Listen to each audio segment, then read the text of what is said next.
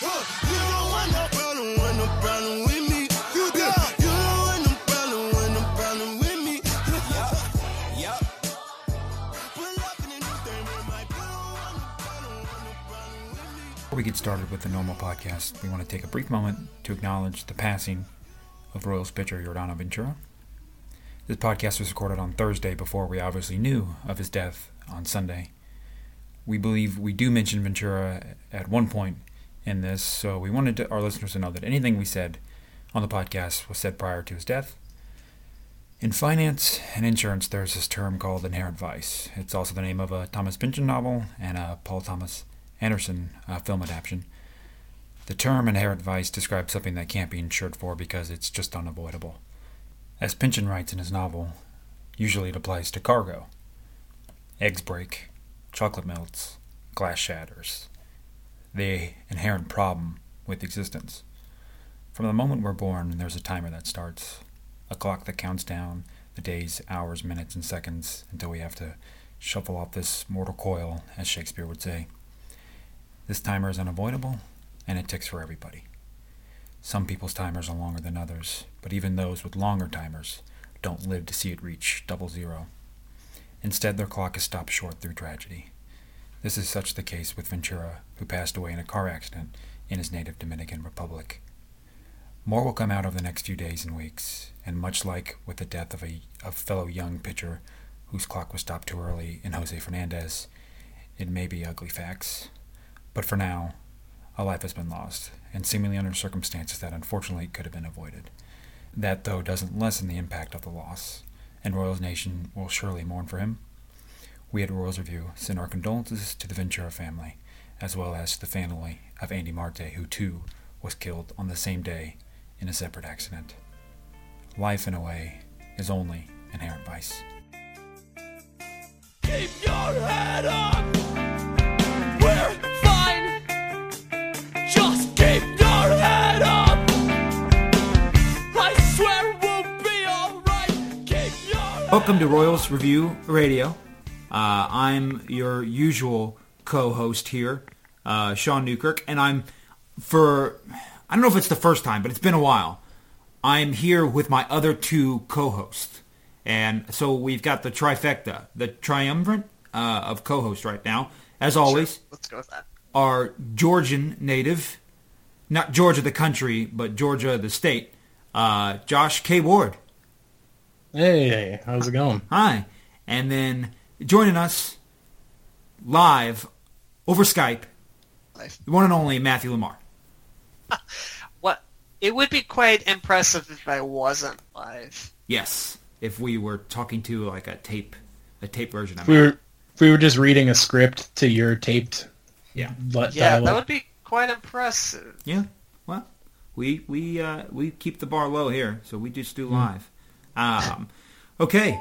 So I feel like I always start off the podcast by saying, hey, it's been a while since we've talked, but this time it really has been a while since we talked, particularly because we actually recorded an episode. Here's a little inside baseball.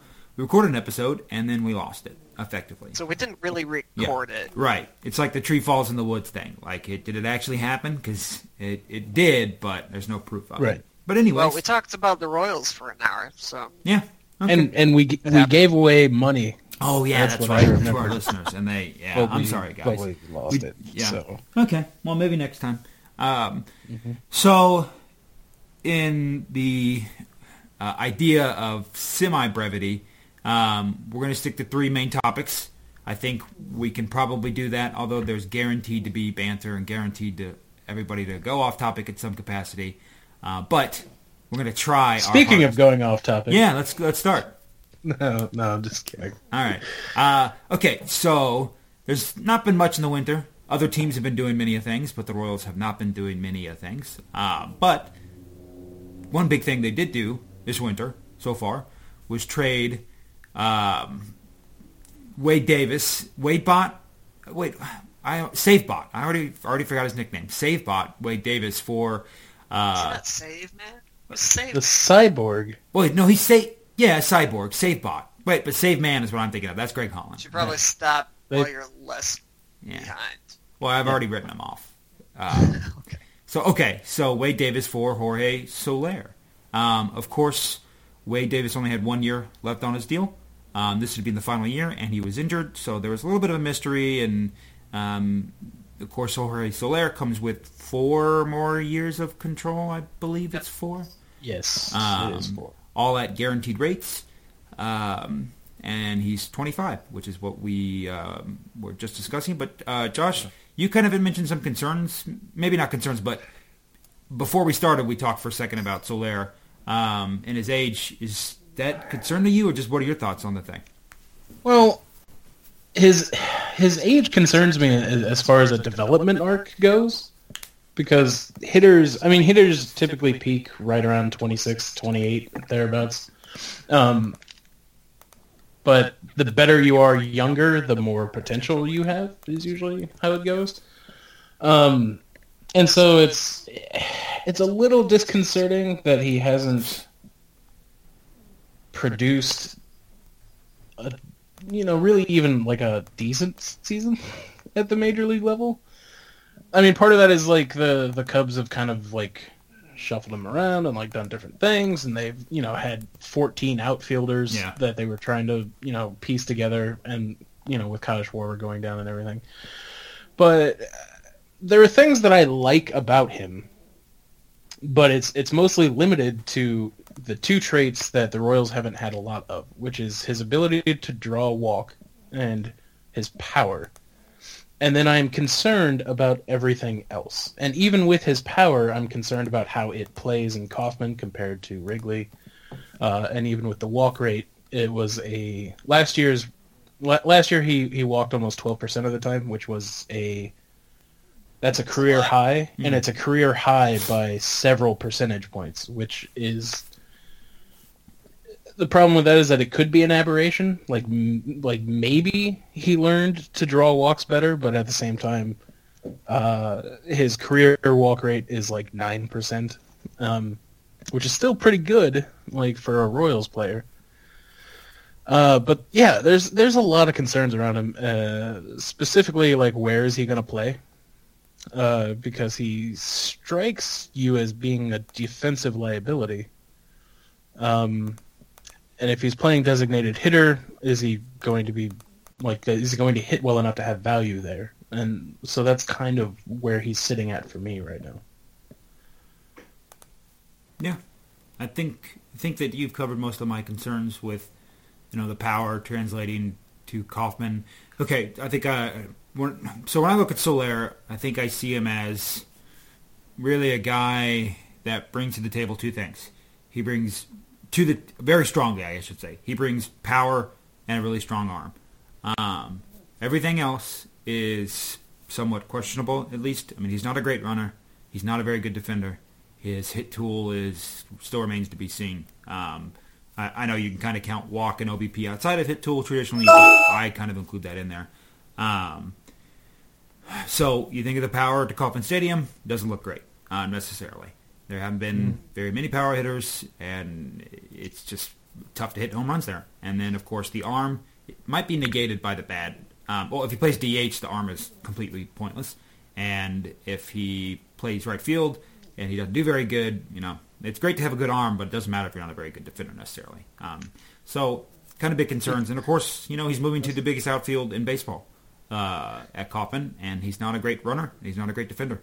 So I'm not sure. I know our good friend of the show, Josh Dugan, mentioned that some people see him as a 5-tool superstar possibly, but I just don't see that happening. Matt, what do you think? Well, I don't think that Dugan was seeing him as a 5-tool superstar necessarily, but that he has a lot of power. I mean, more power than Will Myers or Eric Hosmer or Mike Moustakas did. None of those players really had the huge power that Soler does. And I think, some of his defensive problems coming with a relative lack of, experience as a Cuban player in the high levels with good coaching, and that he's physically, pretty good of an athlete, just maybe underperforming based on his skills a little bit. based on a couple of those things, you can pretty easily see and something that happens when he becomes a good player. I'm going to cut this out. That was a terrible, terrible sentence that I just said. So I don't know what I was talking about. Okay. About Soler. So, Sean, what did you ask me? We were just talking about the power and kind of five-tool superstar that some might see him as. Okay, right. In defense of Dugan, I don't think necessarily he thought that he would be a five-tool superstar. He's a good athlete. Not an awesome athlete, but a good one. And something that, some good coaching would fix. Plus, also, he had this really huge power that Mike Moustakas or Eric Hosmer or Will Myers never really had, and the Royals haven't had since, Steve Balboni. And so the upside of Soler, or however his name is going to get pronounced, it's going to get pronounced a lot of different ways, I think. The upside is that he could be a 35, 40 home run hitter and have average-ish defense and, be a 5 or 6 win player. And for something that you get from Wade Davis, who's a one-year contract guy with some health issues, that's an awful lot of an upside for a Royals team that's trying to thread the needle, you know what I mean, in terms of being good next year, but also getting controllable players. Yeah, I just think that the 35, 40 home run power exists, but, it doesn't exist at Kauffman. That's 35 home runs is the record. Would put him up there with the record for, we've seen how many players the past, 30 years chase that record. Guys with more power. Right. Every single other team has more, Steve Balboni has 36 home runs, right? And that's a Royals record. Every other team has more than that, except for the Royals. So it's not out of the question in terms of a raw... Sure. And other parks are big, too. It's not like the Royals Park is the only big one. No, I'm with you. But I just think that, you look at the power, and then, okay, so average defense, 35, let's even say 30 home runs. That seems like the 85 to 90 percentile outcome for Soler, in my opinion. I don't know what Zips projects him. Let's see, Steamer projects him at barely average. Negative 1.2 fielding, so we'll just call that average defense. And then 15 home runs over 107 games. So 60 more games, that's probably 20-ish home runs. I don't know. I just feel like the tools are cool. The raw power is great.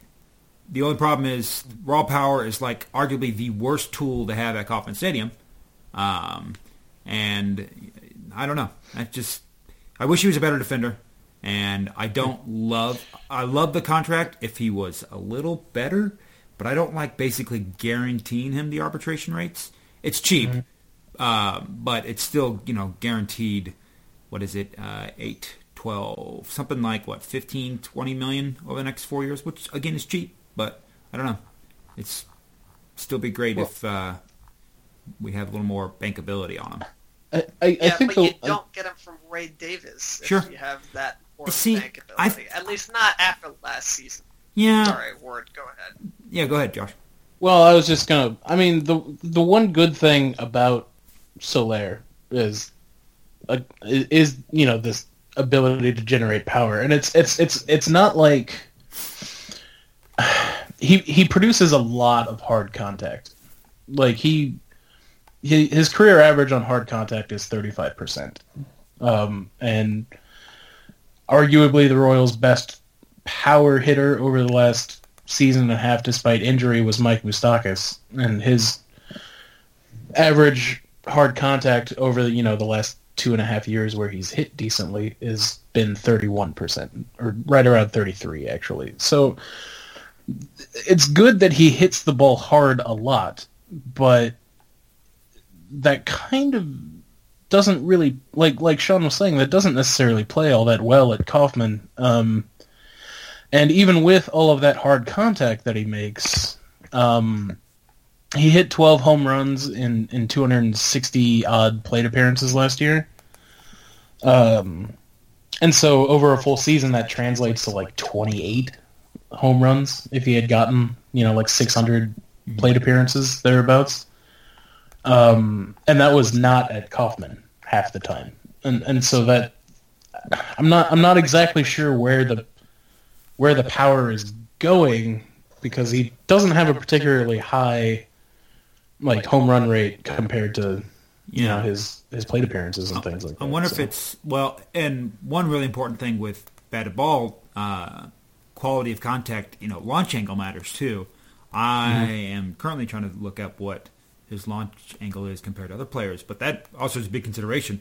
Because you look at like a guy like Hunter Dozier who changed his launch angle to try to get less power effectively instead of trying to hit home runs all the time. So that's also a big issue. And yeah, I mean, it's not that I don't buy the power. It's just that it's just like, man, like that's the worst tool for Kauffman effectively, and that's his main sole tool as well. And I don't know why my dog's just freaking out. So. That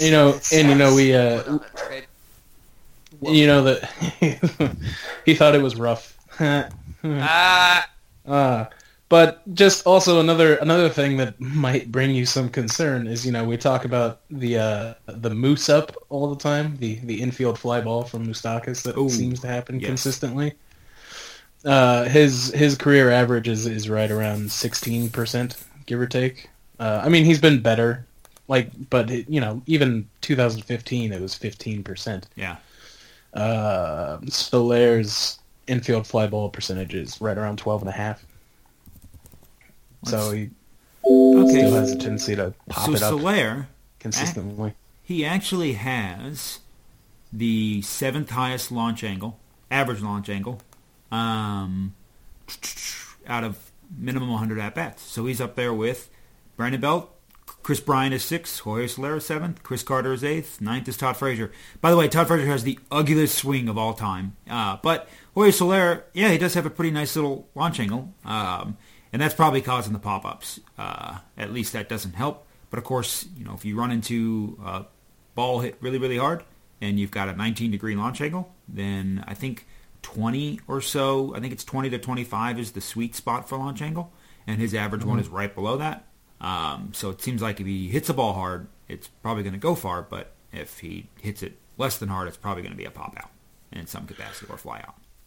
Well, he only has 20-ish% soft contact. Okay. Actually, 16.7. Okay, well, that's good. So, yeah. I don't know. And, we're kind of going round and round about his power, but, where is he? His arm probably fits in right field, but his legs don't. First base is taken, which leaves designated hitter. But I don't feel like you trade for a 25-year-old outfielder to be a DH. Yeah. And so he might have to be a DH. I mean, he might not defensively be good enough to play. He was a poor defender at Wrigley, and Wrigley is, I think, the 3rd smallest ballpark in baseball, something like the 2nd or 3rd smallest, somewhere around that range. So how's that going to translate to the biggest ballpark in baseball? Yeah. I don't know. Steamer projections have him at a 104 WRC plus, yeah. But it comes in at... Wouldn't that be as good or better than any of the Royals hitters not named Kendrys Morales last year?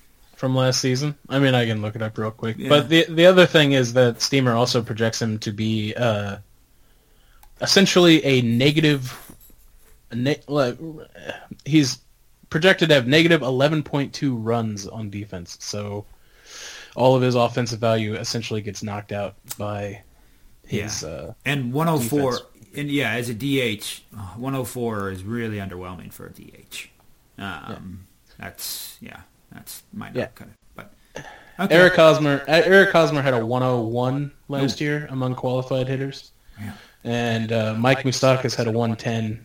Drew Butera had 114. No, but I don't care about Drew. And then Lorenzo Cain and Kendrys Morales had a 110. So Man. So it would put him in the top echelon with Moustakas, Morales, and Butera.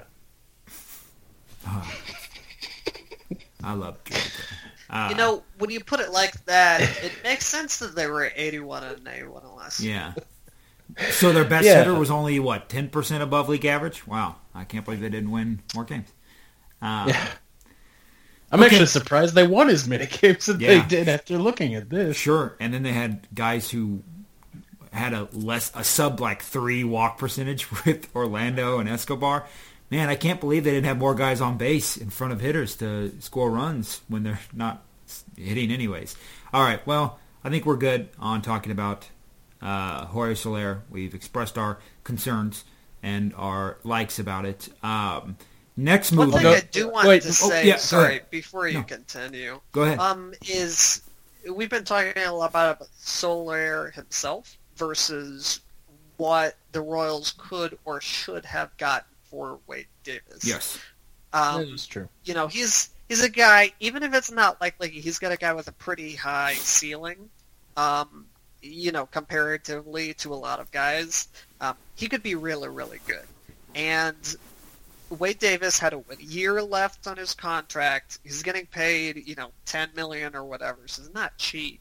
And he had a couple of elbow issues to me, and his pitching profile just screams Tommy John injury to me this year. I would be surprised if he stays healthy the whole year. So they're getting Soler, who, maybe reasonable expectation could be, 2.5 win player, but someone who's good offensive, on the defensive side of the ball. But that seems a pretty good return on Wade Davis. Who else would they get for him? A prospect would be maybe higher upside, but a lot riskier, or multiple prospects. So, I don't know. We've discussed a lot about how Soler is kind of a weird fit for this team and the stadium, but he seems like a pretty fair return for Wade Davis. Yeah, I just wonder if I'm almost, and you never know, but I'm almost 100% sure there are other offers. First, Dayton says he doesn't shop players, which is mind-boggling. But anyways, I'm assuming there were other offers out there for Wade Davis, and this one, I don't know. It's not like Josh mentioned. He's 25. It's not that I dislike Soler. It's just for Wade Davis, I wasn't expecting the moon, but I would either think okay, you either get the deal you want, or a relatively close deal you want, or you say fuck it, you give it a shot. Screw it, excuse me. You give it a shot, and you try and see at the trade deadline, because that's when reliever prices are the absolute highest. Yes, it's only half a month, and he's not Aroldis Chapman, but Aroldis Chapman returned a top 20 prospect. I'd imagine if Davis is good, and that's part of the reason why the Cubs made this bet. They have the thought that, hey, we think that Wade Davis is better than Jorge Soler, and we think that he's going to be able to last for the year. One side of the deal has a completely different opinion on Wade Davis, and it's the side that's actually acquiring him, obviously. So, I don't know. I just think that if you didn't get a good deal or the right deal, wait till the trade deadline.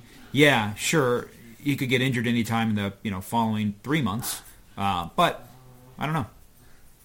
How many times have we been told, not told him because we have no access to data anymore, but we've said, hey, trade your reliever when he's got a high value. No, now he trades this reliever, and you're like, oh, well, could get a better return at midseason. It just seems a little, weird. I know what you're saying. No, I'm with you. I thought about that too with Soria and Holland. Yeah. Trade. No. Wade. I would not acquire a Wade Davis. He's just. He seems too risky to me. If I was the team in contention, I would not acquire him. Like I say, let's make this bet right now. I think Wade Davis goes under the knife for Tommy John sometimes this year. Okay. All right. I'll say that.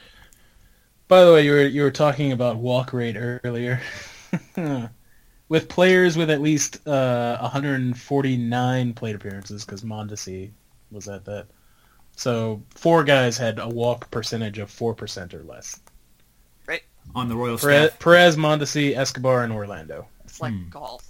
Wow. And Orlando was at 2.7, while the rest were right at 4. So you're saying that when a team builds their whole philosophy on making contact, and then when they make contact, the ball doesn't have BABIP luck, it doesn't do it very well. See, it'd be different if they were like Rougned Odor, who doesn't walk but also hits the crap out of balls and plays bad defense, but he plays second base. I mean, that's different. That's a two-way player. Is it possible that Jorge Soler could be Rougned Odor?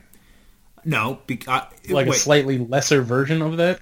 Yeah, it's possible, but you move. But if Rougned Odor played DH, he wouldn't be very good necessarily. But he would still punch Bautista in the face. Yeah, that's not reflected in his WAR. I think it should be. I think that should have been in there. Doubles it automatically. Yeah. And an entirely new stat category of how many times you punch Jose Bautista. He's the lead leaguer. Year. He's the lead leaguer for sure on that one. Yeah. All right, well, let's move on. We said our piece there. Okay. I'm excited to see Moustakas back, though. Yeah. Now that we've been talking about him for a bit. I know. Man, he was... It's amazing what 18 months can do for you. Yeah. But Jesus. Is he still the try? He needs to be healthy. Is he still the thing that's always turning? I always forget what the hell you guys call it. He's always in the best shape of his life. No, the thing that turns turning corners. What is that? Turning corners. Yeah. Remember I post the dodecahedron thing? Dodecahedron, that's the word I was looking for. Yeah, it's just turning, keeps turning. Okay. Always turning. We'll see. I'm excited about him coming back because everybody likes him, and maybe we can get some Stofers served at the Kauffman Stadium. That'd be kind of interesting. Yeah. Matt, you got the hookup. And you know the Kauffmans. Well, I do not. I've met Julia Kaufman for all of 5 minutes. Oh, okay. By 5 minutes, I mean 4 seconds. Okay, that's pretty good. I shook her head once, basically. All right. I have met, sidebar, I have met Shirley Hellsberg, Hellsberg Hall and Hellsberg Diamonds. I have met her and talked to her. So, that's something. But she can't get maybe Royals tickets. Different families. I have not met her. And her husband is named after my business school. Is named after her, Hellsberg Business School. So that's fun. Okay. Well, next move made was trading for Nate Carnes. They traded one of my absolute favorite Royals players of all time, maybe after David DeJesus, maybe the most underrated Royals player of all time, because I'm still on the David DeJesus bandwagon. He should be a Royals Hall of Famer. Yeah, he should. I might write something about that one of these days. I love David DeJesus. He was very good. Poor fellow was on just those David crappy DeJesus, Royals teams. number 3 hitter. What'd you say? Yeah. David DeJesus, number 3 hitter. Yeah. Because he hit number 3 all those years because the Royals didn't have anybody else who could do it effectively. So his 12 home runs is what carried the number 3 spot. He's such a cool dude. Matt Stairs hit cleanup for one of those teams, if I remember correctly. Yeah. Hopefully you Matt Stairs, the king of the 6th inning home run. Yeah. To give me free Sonic things. Yeah. Oh, yeah. I put together a leaderboard, a Sonic Slam inning leaderboard, and he's up there. Oh, now I have to find this really quick. He's up there, and I think Mike Sweeney is also up there. It's too bad they don't do the Krispy Kreme thing anymore. So that was by far my favorite promotion. So as of May 29th, Mike Sweeney, 22 Sonic Slam inning home runs. This is since 2000. I don't know if it started before 2000, but that's what I went with. Billy Butler with 14, and then current Royal Mike Moustakas with 13. So doing pretty good. How many Grand Slams, though? Yeah, nobody's overtaking. Oh, I need to look that one. That's interesting. Yeah, I watched Lorenzo Cain hit a Grand Slam in person, and I wasn't watching TV, so I didn't think about it. And then about 5 minutes later, I thought somebody just won a bunch. 25,000. Did he hit that on 4th of July? Somebody hit a home run, a Grand Slam on 4th of July. Yeah, it was 4th of July. George Kataris also hit a home run during that game. Oh, huh. Oh, speaking of backup catchers, that I do not care about. And then most Sonic Slam innings in a single year, the king himself, Raul Ibanez, with 6. He had 6 Sonic Slam innings in 1 year. Ibanez. That's nuts. Did he space them out enough to maximize the return? No, he didn't. It's like one Because of the they lottery. add like yeah. $100 a game or Right. something He like just that. gave 5 people $100. Yeah. Yeah. You win the lottery after someone just won the lottery, like the previous drawing. That's still good luck, but that's Right. still like shoot. Okay. Oh damn! I only have $30 million. I know, but it's still like if you assume you're only going to the lottery once. It's like, well, it would have been great to win it like 2 weeks from. I don't know. It's not unlucky, but it's like, oh, cool. I would dare somebody to complain about No, the lottery I know, because it's they just a didn't thought. win enough money. I think that's in that Alanis Morissette ironic song, isn't it? Oh, ironic? yeah. No, it's not. Okay, so back on topic with Gerard Dyson, no longer Royal, still a great guy. Although, of course, he was at the Cowboys game instead of the Chiefs game. So obviously he hated Kansas City this whole time. I'm glad we know that now. Isn't he from Texas? He's from Georgia, right? Mississippi. Oh, see that I thought he's from NFL football in Georgia It's means deep. Macon? nothing. I can't think of it. He's not from Macon, right? Oh. I'm It's actually Mississippi. Mississippi. Okay, that Yeah. would make Macomb. even more sense. Than I said that Macon, one. yeah, Macomb, Mississippi. Okay, I think because Macon's in Georgia. But yeah, that's what I was thinking. But I had Macomb and Macon. tell you what, man. Okay. The Atlanta Falcons hardly register down here.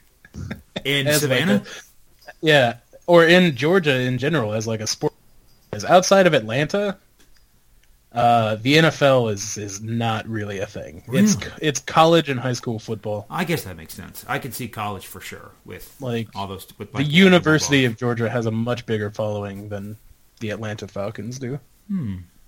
Well, Until they made the playoffs this year, that is anyway. Now everybody loves them.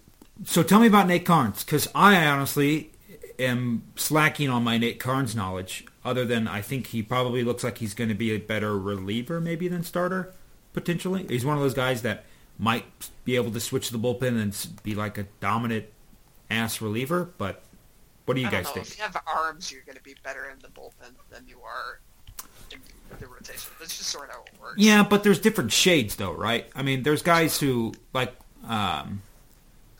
guys who have huge K rates. I mean, Carnes has a really good K rate, really good fastball. I mean, he's got good stuff, but he's just got that command that you could turn a 1-win player into a potentially 3-win player. That's a really good reliever, but you could do that, just by moving him to the bullpen. I'll Danny Duffy for a bit.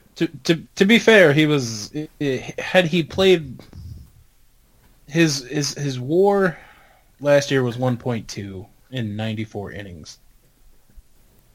And the year before that it was 1.5 in 147 innings. So he's if he could ever manage to make it a full season, he might be an average pitcher, but you're not wrong. Like if you look at his career FIP is 4.34 and his ERA is 4.41, and that for a guy who strikes out Yeah. 9 per 9, Yeah. that very much reads to me like Wade Davis. Yeah. We struck out almost 10 per 9 in 2014. I mean, yeah, he's got awesome K rates, but then he's got buzzkill of almost 4.29 walk rate last year per 9. I would say of the starting pitchers that are kind of slated to be starting pitchers next year, he is the one that strikes me as being the most likely to end up in the bullpen by the end of the year or following the year, or God willing and the creek don't rise, Kyle Zimmer actually figures out, he pays homage to whatever medieval god he needs to pay homage to get his arm to not be broken anymore. I was just thinking every time someone says Kyle Zimmer might be healthy this year, God breaks a ligament. He just tears another Pulls- ligament in yep. his arm. Just tears another ligament, and it's like a voodoo doll. Like there's just some kid in Louisiana poking at this Kyle Zimmer voodoo doll, just Yeah. wasting away his God-given talent. Yeah. So, Matt, what did you think about Carnes? Have you had much look into him and have a thought? Put it this way, I would rather have Nate Carnes than Chris Young. Yes. And that's the thing, is regardless of if the trade is good or not, the Royals needed starting pitchers. And they were either going to roll into the season with the ghost of Kyle Zimmer's arm, or, Josh 6 walks per 9 innings Staumont, or Matt Strahm, who hasn't pitched over 100 innings since 2012 or something. They were going to have to rely on those guys rather than being in the position where if they do well, those guys then get into the rotation. And then Chris Young is still on this team. He's going to be very bad. What do you guys think that he's going to be cut? Like his roster spot used for something else? When does he get DFA'd, is what you mean? Yeah. Because he's not going to last the year. No. You don't think so? He'll get to May. He'll get to May, or I'll say, I'm going to say May 15th, my brother's birthday. He'll be DFA'd on my brother's birthday in May. I'm calling. This is my shot. My guess... They've got to give him one of those, but the thing is, you tried. He's under contract for 2 more years. No. This is his final year. 2-year. Oh, no, sorry, it's an option year. Oh, That's which is... They were special. Yeah. Yeah. The old option year with the buyout. It's not going to be picked up, but it's a freaking $8 million mutual option. Mm-hmm. $8 million. It's not going to be picked up, but still, why not make it $25 million at that point? Right. Yeah, there's no way. There's no way that Chris That would have Young been... If I was a GM, I think I would troll one player, be like Danny Duffy, or I would have given him like a $50 million mutual option just to screw with everything. Just be like, hey, Danny, you might be able to make $50 million. But, and then never. Well, and the thing is I feel like this... I feel like it's a thing where it's like... It makes the contract look better than what it is. Not even necessarily to the player, but to the average fan. Like when you hear that they signed Chris Young to, 3 years and, whatever it is, $19 million, $18.5 million, whatever, you're like, oh, yeah, they're actually, spending money. So you actually look at the contract details, and it's actually 2 years and, $11.5 million. Right. And then there's, $6.5 million of this that will never be paid. Yeah. But 40% is not going to actually be paid. Yeah. But, getting back to Nate Carnes, I guess. My hope... I guess my winded hope is that they have identified something in him about his delivery that will make him have more command. Sort of like what the whole Gil Mesh experiment, that was the whole big deal when he came over there. Look, his numbers aren't super, but we've identified this problem that he's having on his, when he, get out in front on his plant foot or whatever, and we're going to work on that and we're going to change it, and oh, look at that, he's a better pitcher now. But yeah, Nate Carnes very much strikes me as the kind of guy who's just going to end up in the bullpen unless there's something that they think they've identified about him that is going to make him better than what he has shown, because at 29, it's not really a developmental thing anymore. It's more of just hey, this is kind of who he is, and maybe they think his profile will play better at Kauffman. I don't know. I haven't looked well enough to see if he's a fly ball pitcher or not, or anything like that. So maybe his profile looks like it would perform better in a more spacious ballpark. But I mean, between Duffy and Ventura and Carnes and Kennedy, who was sort of the oft-forgotten big money man from last year that we don't ever really spend time talking about because he was kind of just there last season. The one thing that Carnes does at least is who they can have for their rotation, because last year it was Dylan G, and there was Mike Minor, and Chris Medlin was a thing for a bit, and Chris Young started, and it's just this big sort of hodgepodge of guys that you kind of didn't really want to even pitch for the team. Were making a lot of appearances, and the thing with Carnes and Duffy and Ventura and Kennedy and Jason Vargas, who is healthy enough to play last year, even though it cost the team, $6 million, that's a rotation. I mean, I'm not going to say it's a good one. It could be if Duffy is what he was for parts of last year, and if Ventura. If Ventura ... yeah, like if is his career, basically. Right.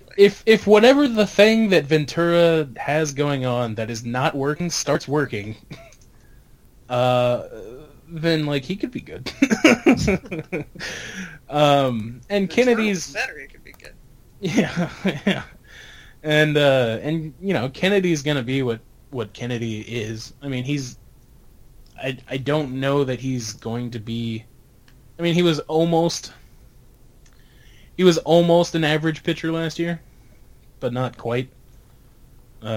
His FIP was way higher than you would expect it to be, at like 4.67, or maybe I guess that's where you would expect. Yeah, but with all that hard contact. You mentioned Soler makes a lot of hard contact at 35%. I think that's Ian Kennedy's like career or rate the past few years is something like 35%. So yeah, and then his ERA was 3.68. So like credit his defense, I suppose. Well, I mean, they tried to trade it. They tried to give him away for free at the deadline. I mean, they said somebody take this contract, and nobody wanted it effectively. Yeah. Hey, real quick, we'll get back to Nate Carnes, but yesterday, well, whenever this posts, so we'll call it today's the 19th. So Wednesday the 18th was the 6-year anniversary of Gilgamesh retiring from the Royals. I figured out. Can you believe? I never noticed this.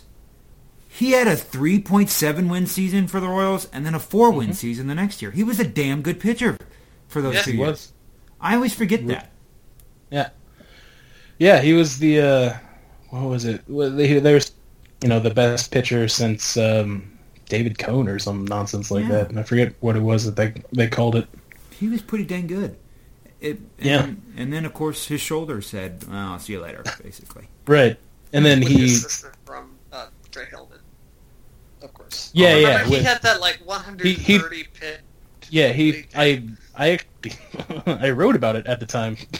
Before his... he even was announced to be put on the disabled list. I wrote about the fact that Gilgamesh threw 132 or 137 pitches in a single game after having thrown 115 the game before that, and then within the next week and a half or so he was put on the disabled list. So it was just that 2008 Royals team had 2 4-win pitchers, Gilgamesh and Zach Greinke, which I can almost guarantee, not guarantee, but I can't think of another time when the Royals had 2 4-win pitchers on the team at the same time. And then the next best starter is Kyle Davies, which, to Kyle Davies' credit, 1.5 wins, not so bad, but he was outwarred by Ramon Ramirez. So it goes Gilgamesh, Zach Greinke, next best pitcher, Ramon Ramirez. But hey, 2-win season by Ramon Ramirez, that's not too shabby. Ramon Ramirez is who they ended up trading him for Coco Crisp, didn't they? I don't. Was that trade, or did they get him for Coco Crisp? Let's figure it out. Let's see. It's 2017. Ramon Ramirez. He's playing in Australia now. Mexico. Tigres de Quintana. He was traded for Coco Crisp to the Red Sox. Exactly. Yeah. You nailed it. Yeah. So Ramon Ramirez turned into that. Yeah. I remember Coco Crisp's time with the Royals being basically, he's doing okay, but it would be better if he had both shoulders. I think Because there was a period of time where he couldn't switch hit for the team because of one of his shoulders was so bad. And like they just kept kind of running him out in center field, and obviously he didn't have a good arm to begin with. And yeah, that period of Royals history is with stories of just weird mismanagement things. Well, I was gonna say, so kind of back to David DeJesus and like early aughts Royals. Tell me if this doesn't. I'm going to read this article. It's like 5 sentences. I'm going to read this to you. You tell me if this doesn't perfectly summarize the early 2000s Royals. The Kansas City Royals apparently gave umpires the wrong lineup card for Friday's game against the Angels. David Jesus single leading off against Paul Bird. When Angel Baroa came to the plate to bat second, umpires called time and huddled in the infield. After a few minutes, Baroa was called out. DeJesus was required to bat again. He flied out. They batted out of order. The guy got a hit to lead off the game. They bat out of order. The hit gets taken back, and then he gets out. 2 outs, 1 bat. 1 plate appearance. Anyways. Yep. That summarizes the 2000. That's 2005 is when that happened. That's in a nutshell. That's the early 2000s. I mean, that's right up there with Harry Robinson climbing the wall in center field and having the ball land 20 feet in front of the warning track kind of stuff. Yeah. Or, Chip Ambrose playing in the major leagues. Like, that was a thing that happened for too much time. To be fair, that's a perfect baseball name. Yeah. Yes, it is. And then... Speaking of Coco Crisp's lack of shoulders, reminds me that they played Desi Relaford in the outfield and at second base when he needed shoulder surgery and couldn't switch hit anymore, and he wasn't even good. He just had enough oxygen in his blood level, basically. They kept running out there because the next option on the list, I think, was Kit Pello or Morgan Burkhart. I'm glad, I think I was a sophomore in high school in 2005, and I didn't really follow the Royals that much, so I followed them a bit, but not as much as I do now. So I'm glad I'm not as numb as you guys, I think. That followed me back then. I am remarkably dumb. that early 2000, those early 2000s teams were. Yeah. I mean, one year they used. I want to say that they used 27 pitchers. Oh, sure. That seems reasonable. Players, throughout the season, and you're just like, cool. Their leading starter, I think, had 15 starts, and it was Dan Reichert or something like that. Also, some of my favorite random Royals of all time came from those teams. Yeah. Those teams. I think Brian Friel is my favorite random Royal of all time, because they already had Willie Bloomquist. What's the point? You don't need 2 Willie Bloomquist. Yeah, but and I have a Ryan Sheely. Friel couldn't even get on the field because they had Willie Bloomquist. Yeah. Well, yeah, Ken Harvey's one-handed swing, there is a lot, and he was an all-star. Yeah, Tony Pena Jr. had that one-handed swing that I have a video of. I think it's at the Trop. He was such a bad. Those early teams, but shout out to Ryan Sheely. Love that guy still. I have his jersey. Ryan Sheely was actually kind of legit for a while, and then weird. He was actually a fairly good defender. Yeah. At first, for sure. Had a 149 WRC plus for 20 games in 2008. Yep. I don't know why I have his jersey. But I have my McDougal jersey, too. Hey, you know what 8 rhymes with? Nate! Nate Carnes. Nate Carnes. All right. Let's get back. So the thing about Nate Carnes is that... Talk to me. The thing is that I think there's actually more questions about the bullpen now than there is about the starting rotation. I think Nate Carnes might actually be kind of a solution to one of those issues, because after Kelvin Herrera, you've got Strom. Oh, Joaquin Soria. Yeah, Strom and Soria for now, I think. They're going to start Strom Yeah. in the bullpen. So, Strom, Soria, and then... I'd really Tim Collins. appreciate it I will if have they- this next week. The Royals could accidentally end up with a great bullpen. If Kyle Zimmer, I know you can all insert space for laughter, Do you hear that bone crate breaking? is healthy. And to be fair, part of the reason why they think he's healthy this year is because he's had thoracic outlet syndrome. Surgery.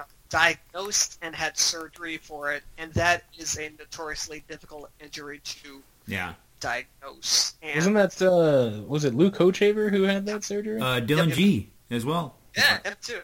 And the hope is, this was the monster behind all of his other injuries, and it makes sense to a degree. We'll see. Again, I think that sound was Kyle's left pinky finger. Yeah. Okay, out of nowhere. But anyway, if he makes the major leagues, he's probably going to do it in the bullpen. They don't want to, put 200 innings on him as a starter. And he could be really, really good in the bullpen. And they could, limit his usage more. And then Josh Staumont, triple digits, come out, just let it all hang out, strike out everybody and walk the people you don't. Yeah, that's basically what it is. Oh, yeah. That kind of thing. Is But it, really, that's a pretty high ceiling bullpen. Yeah. If you have Matt Strom, Staumont, and Zimmer in it. Who's the reliever for the Chicago Cubs that walked everybody he didn't strike out? Carlos Zambrano? No. He did Carlos walk. Zambrano. Or are you Sorry, talking what? this That year? was a really bad joke. No. He was. CJ Edwards, Carlos Zambrano. Oh, not Zambrano. Gosh dang it! I comped Staumont to him in my top prospect thing, and now I can't think of who he is either. Gosh dang it! Mark Pryor. No, he's a reliever. You're right. I'm blanking on him. I have his face try. in my mind right now. Anyway, Carlos Marmol. Yeah, Marmol. That's it. Gosh dang it! That's right. Carlos. He had like a Carlos 6 walk rate Marmol. one year, I think. Yeah, in 2013, he struck out 10.41 batters per 9 innings, walked 6.83 batters per 9 innings. Pretty good. Yeah, he was garbage. Well, he was good for, I think, 2 years or so. He actually had decent seasons. Yeah, 2010, he struck out 16 batters per 9 innings and walked 6 batters per 9 innings. You can live with the 6. And Yeah, if you was get the 16. 2.7 wins above replacement. Jeez, So. with a 6 walk rate. That's insane. Yeah. Yeah. That's a lot of batters struck out, which you have to do to walk 6 people. Okay. So final thing, let's move on to... But hold on. No. Just no. to what Okay. what Matt was saying about Okay. the bullpen Go ahead. and all that. He brings up a good point that there are a lot of enticing options, though they're obviously not proven by any stretch of the imagination. And if Kyle Zimmer is healthy and that's his left knee bone. yeah, That's just fine. literally every time somebody says it, they just out with a news report of another thing breaking. But if he is healthy, and honestly, at this point, I don't know that they can get any more development out of him. Because of the injuries and because of all these other things, that they might think that their best shot is to keep him in the major leagues, to have a major league medical staff around. Then he could be a good option to have in the bullpen. Matt Strom obviously was pretty good last year. His walk rate actually went up when he moved to the bullpen from the minor leagues, which was, kind of interesting. But he strikes out a lot of guys. And Kelvin Herrera, obviously, one of the most underrated relievers in baseball. So you've got a lot of good things that could happen. And then if Nate Carnes makes his way to the bullpen, that kind of becomes a really good relief core to have of games. Yeah, which- if it's Strom, like Herrera, there's just a big gulf between, like in the 50th percent outcome, or the kind of expected one, it's Herrera, and then I think there's a nice little gulf. Strom, actually, I was kind of surprised by Strom doesn't project to be that great in the bullpen. I think it might just be because of minor league track record is just too short, but he's only projected for a sixth of a win. And, a 3.3 ERA, 3.49 FIP, which is good, solid reliever, but, it'd be less than what he was last year and double the amount of innings. And then it's Soria, who I'm not even going to go into because I will destroy Remember my computer. I'm pretty sure the last podcast I was on, I was defending Joaquin Soria. That's all right. It's only 2 more years left. After this. Yeah. Oh, yeah, then they got to pay him $1 million to go away. I forgot. Oh, right. So, Mutual option. The old option year. $10 million. Might as well be $50 million at that point. See if they'll renegotiate. See if they can. I would be like, Joaquin, we will give you no buyout. We want our $1 million buyout back, but we'll make it a $50 million mutual option.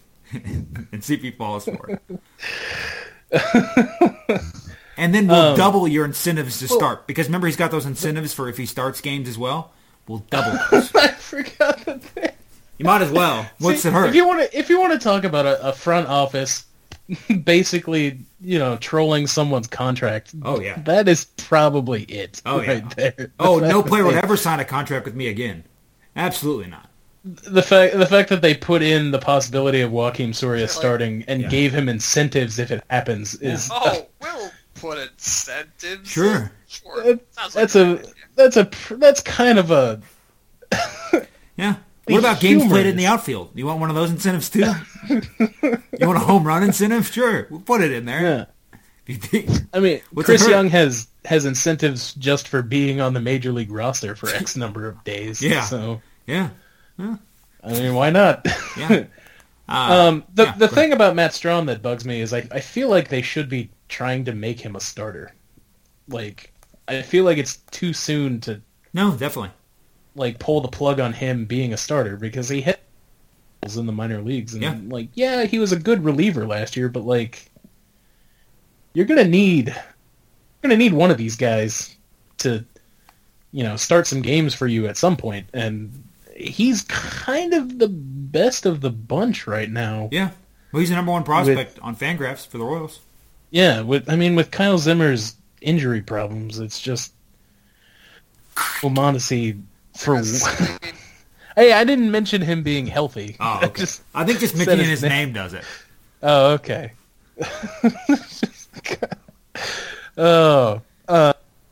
Mondesi being pushed through the system for God knows why to make it debut in the World Series to the next year. But I tweeted this out. I don't know if you guys caught this the other day. He lost his rookie eligibility by 3 at-bats. Oh, he went. Oh, okay. Oh, wow. So even if he kills it this year, he can't win that. Yeah, he's not eligible for his rookie. He lost his rookie. It was actually 4 at-bats now that I think about it. But the rookie cutoff is X number of days on the major league roster before the expansion. Well, he wasn't up long enough before the expansion for that to kick in. So then the next one is whether or not you get 150 at-bats as a major league player, and he got 153. Over-under for next year, or 2017, 350 plate appearances for Mondesi. Over-under. We'll take in the majors, that is. Oh, actually, I'm going to say over. Second base is such a mess. Yeah. Over. It'll be bad. 350? I'm going to say over. Over. Oh, man. Because you could end up starting at shortstop, too. Yeah. And if Escobar goes down to any injury at all, Mondesi will be being the new shortstop. He might start at DH. That's pretty sick. You never know. Is it possible? Has anybody... I mean, I don't... Yeah, I mean, I'll take the over. Simply because I don't think they're going to find a solution for second base between now and the season starting. Okay. I think Barry Bonds is available. How? Barry Bonds is a he has not officially retired. Oh. I know he has. He's a coach now. He can't- Okay, one more over under. 2019. 600 plate appearances for Mondesi. 2019. 2 years from now. 2 seasons from. Are you writing this down in your big book of over unders? Oh, So yeah. we're actually going to have I've a got log these of bets this 2 dating years back from now. from like 2000 for some of my old elementary school friends that they're going to owe me money on. I'm pretty sure that you and I have some kind of thing going on with Ian Kennedy, if I remember correctly, but I don't have enough fortitude to look it up at this Yeah, I point. don't recall that one. But 2019 for Mondesi. 600 plate 600. appearances. I'm gonna say the under on that one. I'll take the under. Why 2019? Well, because next year's 2017's too easy. 2019, you're trying to guess what he's going to do in 2018 more so than what he maybe will do in 2019 as well. Because if he has a good 2018, he'll get 600 plate appearances in 2019. I don't think he should be in the major leagues right now. So No. I don't know He that shouldn't have he's been last year. no, not at all. This one.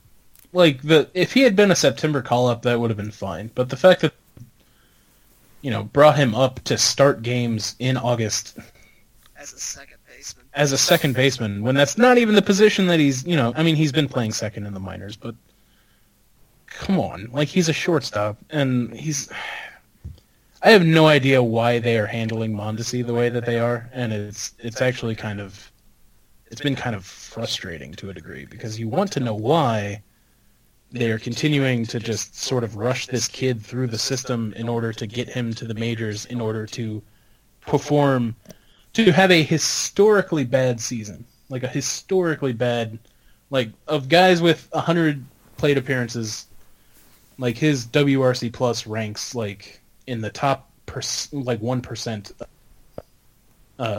players in the last like 50 years.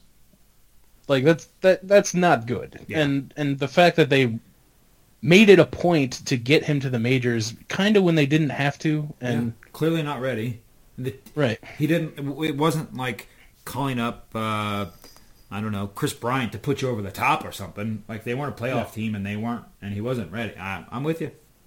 No Yeah. argument for me. I mean, the conspiracy theory is that they brought him up because he was going to fail another test, a drug test or something like that the Oh. minors checks for that the majors don't. I thought that's only marijuana though. Is usually the Yeah. big thing. Huh. Yeah, that would be the one. Oh, like with Jeremy okay. Dreyfus was a guy that Yeah. kind of made it to the majors mostly because they wanted to keep him not suspended. So there's a conspiracy rumor going around about that, but at the same time, like that's just ridiculous. Yeah, that's bonkers. All right. Fail his PED test though, so that's always good. Hey, all right. One quick. Gosh, I don't want to do this, but I do. One last over under. I'm sorry. Kyle Zimmer. Career. You can go out to 2050 if you want. 10 innings pitched. Career. In the majors? Yes. Oh, I'll take the over on that. Yeah, I think so too. Yeah, he'll even as a 28-year-old, he'll make it as a reliever. 50 innings pitched. Then we'll do 50. 50? 50 innings of any capacity. Starter, reliever, you name it. Yeah, I'll still take the over on that too. Yeah, I think under. I think I'm with Matt. I think under seems fine. I'm the optimist of the group, so Yeah. Okay. All right. Okay. So we're going to push along to the final subject, which we would love to talk forever on, but we need to not do that. Daniel Duffy is going to be buried a Royal. Well, maybe. He could still be a free agent at, 32? But he just signed a 5-year, $65 million extension. Is there anything crazy on that deal? I think it's just pretty straightforward. 65, right? There's no mutual option. Yeah. Or option of any kind. Yeah. the only Was thinking. the only really crazy thing is that he's only making $5 million this year, and then it bumps Oh. up to like 15 the year after Yeah, that. 14. Yeah, he took a pay decrease, I think, this year. Yeah, Okay. Oh, yeah, wow. like he Yeah. took less money this year to have more money, Yeah. Wow. and then can't guaranteed for free agency years. It's a really good deal for Yeah. the Royals. Yeah. Like you don't really get prime cheers for 5 years for 65. I mean, they gave Ian Kennedy more money. Yeah. Right. Ian Kennedy was more expensive. And worse. Right, yeah. And Ian older. Kennedy got an opt-out, but like Yeah. Oh, that was what it was. It was whether or not Ian Kennedy was going to opt out. Oh, he's not opting out, baby. Yeah, You that was bury the, him a Royal right next to Danny Duffy because he's not opting out. That was, I remember now. That was the thing that we had talked about on that one podcast. Yeah. Where I said he was going to. You Yeah, I said that did not see it. he wasn't.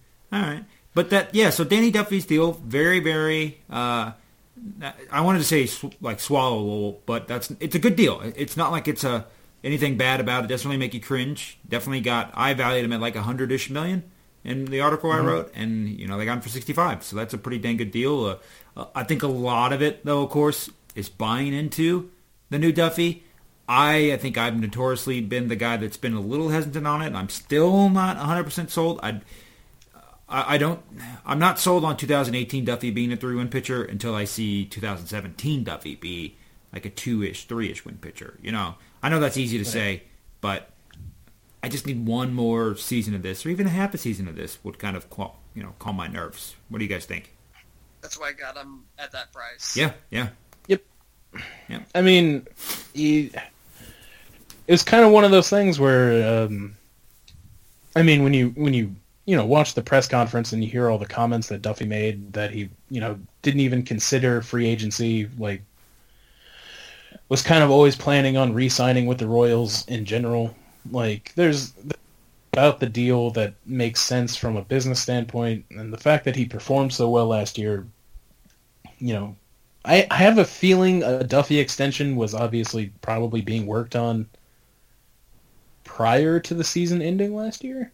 And so it's interesting that he, got the amount of money that he did when, in free agency he probably could have gotten more had he had another decent-ish season. And the article that I posted today was basically that, it's a good signing, but it was also kind of a necessary one because between Ventura's struggle, Ian Kennedy opt out, Nate Carnes being sort of meh in terms of his value as a starter, and Jason Vargas not being under contract past this season, there was going to be a lot of rotational question marks following 2017, and so the fact that Duffy is now around until 2021,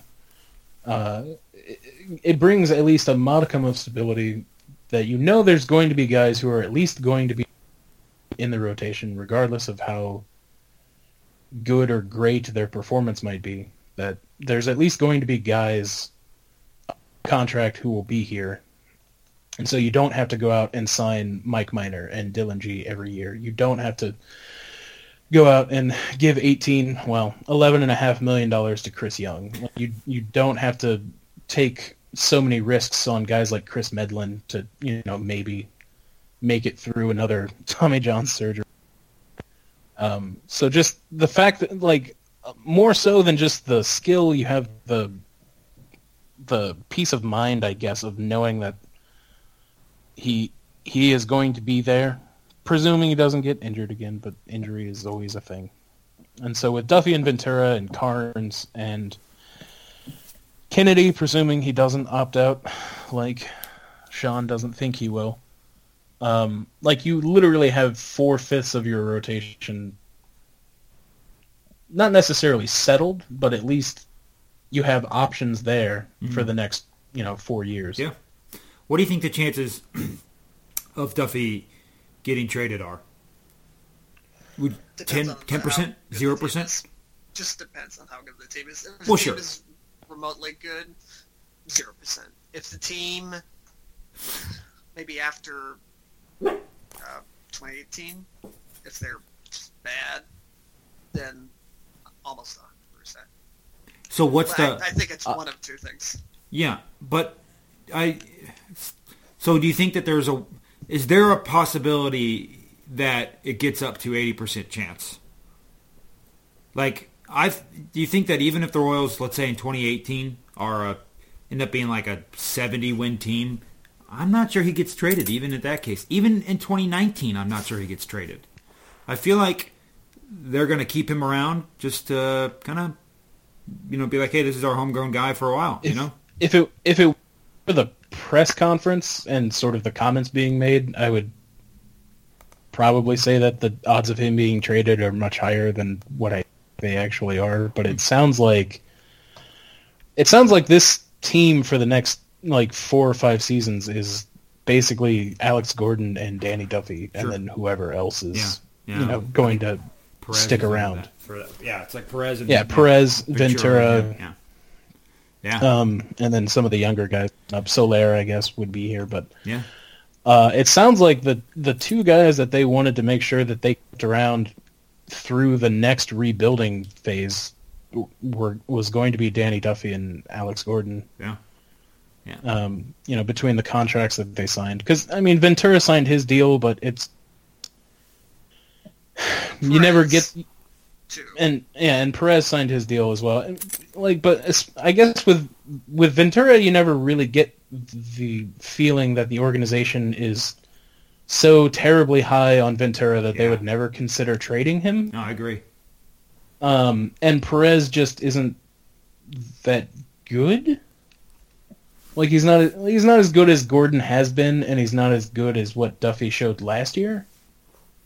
So but he's obviously a big organizational guy, and is always smiling all the time and everything. But it's just one of those things where it's it kind of feels like Duffy is the guy. He's they don't hand out captain's jerseys anymore, but if they did, it would be Gordon, and then after that, it would probably maybe be him. I think it's like Perez or Duffy would be the next two up. Perez would probably be next. Yeah, they love catchers as captains. Well, that's what happens when your manager is a former major league catcher, which most of them are. But they really need to not play him 140 games this year. Yeah, right. It's clockwork at this point. Right around the 100-game mark, he just completely self-implodes. Yep. There's no better fantasy asset if you're fantasy baseball and all you need is plate appearances is the single category. Number one overall pick is going to be Salvador Perez every time. Will not be injured. Will guarantee to play. And the next catcher will go in the 50th round. Right. But Escobar would be another guy who's going to get plate appearances. Yep. Somehow, God love him. Him and his, child support abandoning ways. God bless him. All right, maybe I should bring it up. But anyways. All right. I was going to say his 276 on base percentage. I was going to talk about his child support, What really matters. Yeah. No. Or the fact that he's, declined year over year for the last 3 seasons. Yeah. Well, hey. Oh, wait. Oh, all right. Let's see it. Let me figure it out real quick. I got to figure out what his buyout is. Or not his buyout, his mutual option. His Escobar? Doesn't he have a mutual option? Or was it... Yeah. I think... Isn't he still in arbitration? No. He signed a deal. No. He's got 2 option years for... Okay. No, this is finally... This is his last season. That's right. Yeah, $6.5 million. Oh. Yeah. Might as well make it... Well, never mind. Don't make it that, because it's already been picked up, but it could be $50 million as well. Sign him up. Sign him up next year. $100 million. $100 million mutual option if you'll take half the money this year. Yeah, take it back. If only. Okay. My guess is that Duffy probably settles around like a 3-win pitcher. Yeah. Like that. I've got like he was really good for about 2 months last year. Yeah. He kind of fell off a pretty good deal at the end. Like best pitcher in baseball, really good. Yeah. It was Max Scherzer for most of the time. Yeah, but and I know that I think Jeff Sullivan, or it may have been Dave Cameron, but one of them wrote about him at Fangraphs saying that he's got all these. He profiles as being a top 10 pitcher in baseball, presuming he can, do what he did for 2 months last year over an entire. I just don't see it. He strikes me as a guy who's always going to have some sort of inconsistency. Well, it's the home runs, right? That's what I think of it. The home runs are part of it, but I feel like his delivery, for whatever reason, he has a tendency to to kind of step outside of it every once in a while, and it can make him have a bad game or a bad month. And so I probably going to end up settling being a good, not great pitcher, but they're paying him to kind of be less than that anyway. Sure, So yeah. it probably ends up working out. Yeah. Yeah, he first half FIP was 3.4, second half FIP was 4.18. I mean, there was, and the month by month one might be a little more kind of exact, but yeah, I mean, he had a 5 FIP in September, October. Yeah. I think, and it might have been one of those where, he feels like he maybe hasn't pitched out much. Well, I mean, he set a hard and- career high in innings, Yeah. and he only threw 179 innings Right. last year. And he went to 8. He went to 8. Well, he went in the 9th for his first time, right? I think that's correct. A couple of times, actually, Yeah. I think. Yeah. He got to like That's the thing, 8.2 like, outs, I want to say. Yeah, like his MO last season was that he was kind of done after 6 innings. Yeah. Yeah, he got- Usually because of high pitch counts, because he would work deep counts because he wasn't efficient about throwing strikes. And then last year he kind of fixed that, and Oh, he had a complete game. Okay, against the White Sox. Yeah. I thought he got. I remember he got to 8.2 against the Phillies, and someone I think hit a home run, or he gave up a bunch of runs for the final out, and then got pulled. But yeah, that's right. No, the White Sox. He went 9 innings, the full thing. Okay, pretty good. Okay, Yeah. Well, I think we're gonna wrap it up, fellas. What do we have to talk about still? What did we miss? What do you guys want to think of? Anything? I think we've talked enough. Yeah. With that huge, I don't know where it came from, that huge trip down memory lane, terrible memory lane in Yeah, mid-2000s Royals baseball. Just Yeah. out of nowhere. Matt's it's got just always so fun to talk about. Matt, you have some Overwatch to play, or I don't know if you play Overwatch. You seem like an Overwatch. I do. Yeah. Or are you still playing RC Car Soccer or whatever? RC. Whatever. it's Rocket called. League? Rocket League. Rocket League is the best game of all time. No, I'm not That's making fun of it. true. I just didn't know the name of it. It looks It's it looks great. pretty cool. I don't understand Overwatch. Someone explain Yeah. it to me? I get it. It's a I mean, first-person what do you shooter. mean? It's okay. So let's But why is it fun? back up a little bit. Everybody thinks it's like a really awesome, groundbreaking game, and I just think it's fun, sure, but it's not like the best thing since sliced blood. Sliced blood? Yeah. Sliced blood. Yeah, that's always appetizing. I mean, I tried to play Overwatch, and the repetition just kind of... Which is weird, because most multiplayer games are all about repetition. Like Rocket League, for instance, is a lot of repetition, but it's fun. Yeah, It's but more... Rocket League is perfect. Yeah, it's more fun for me than Overwatch is.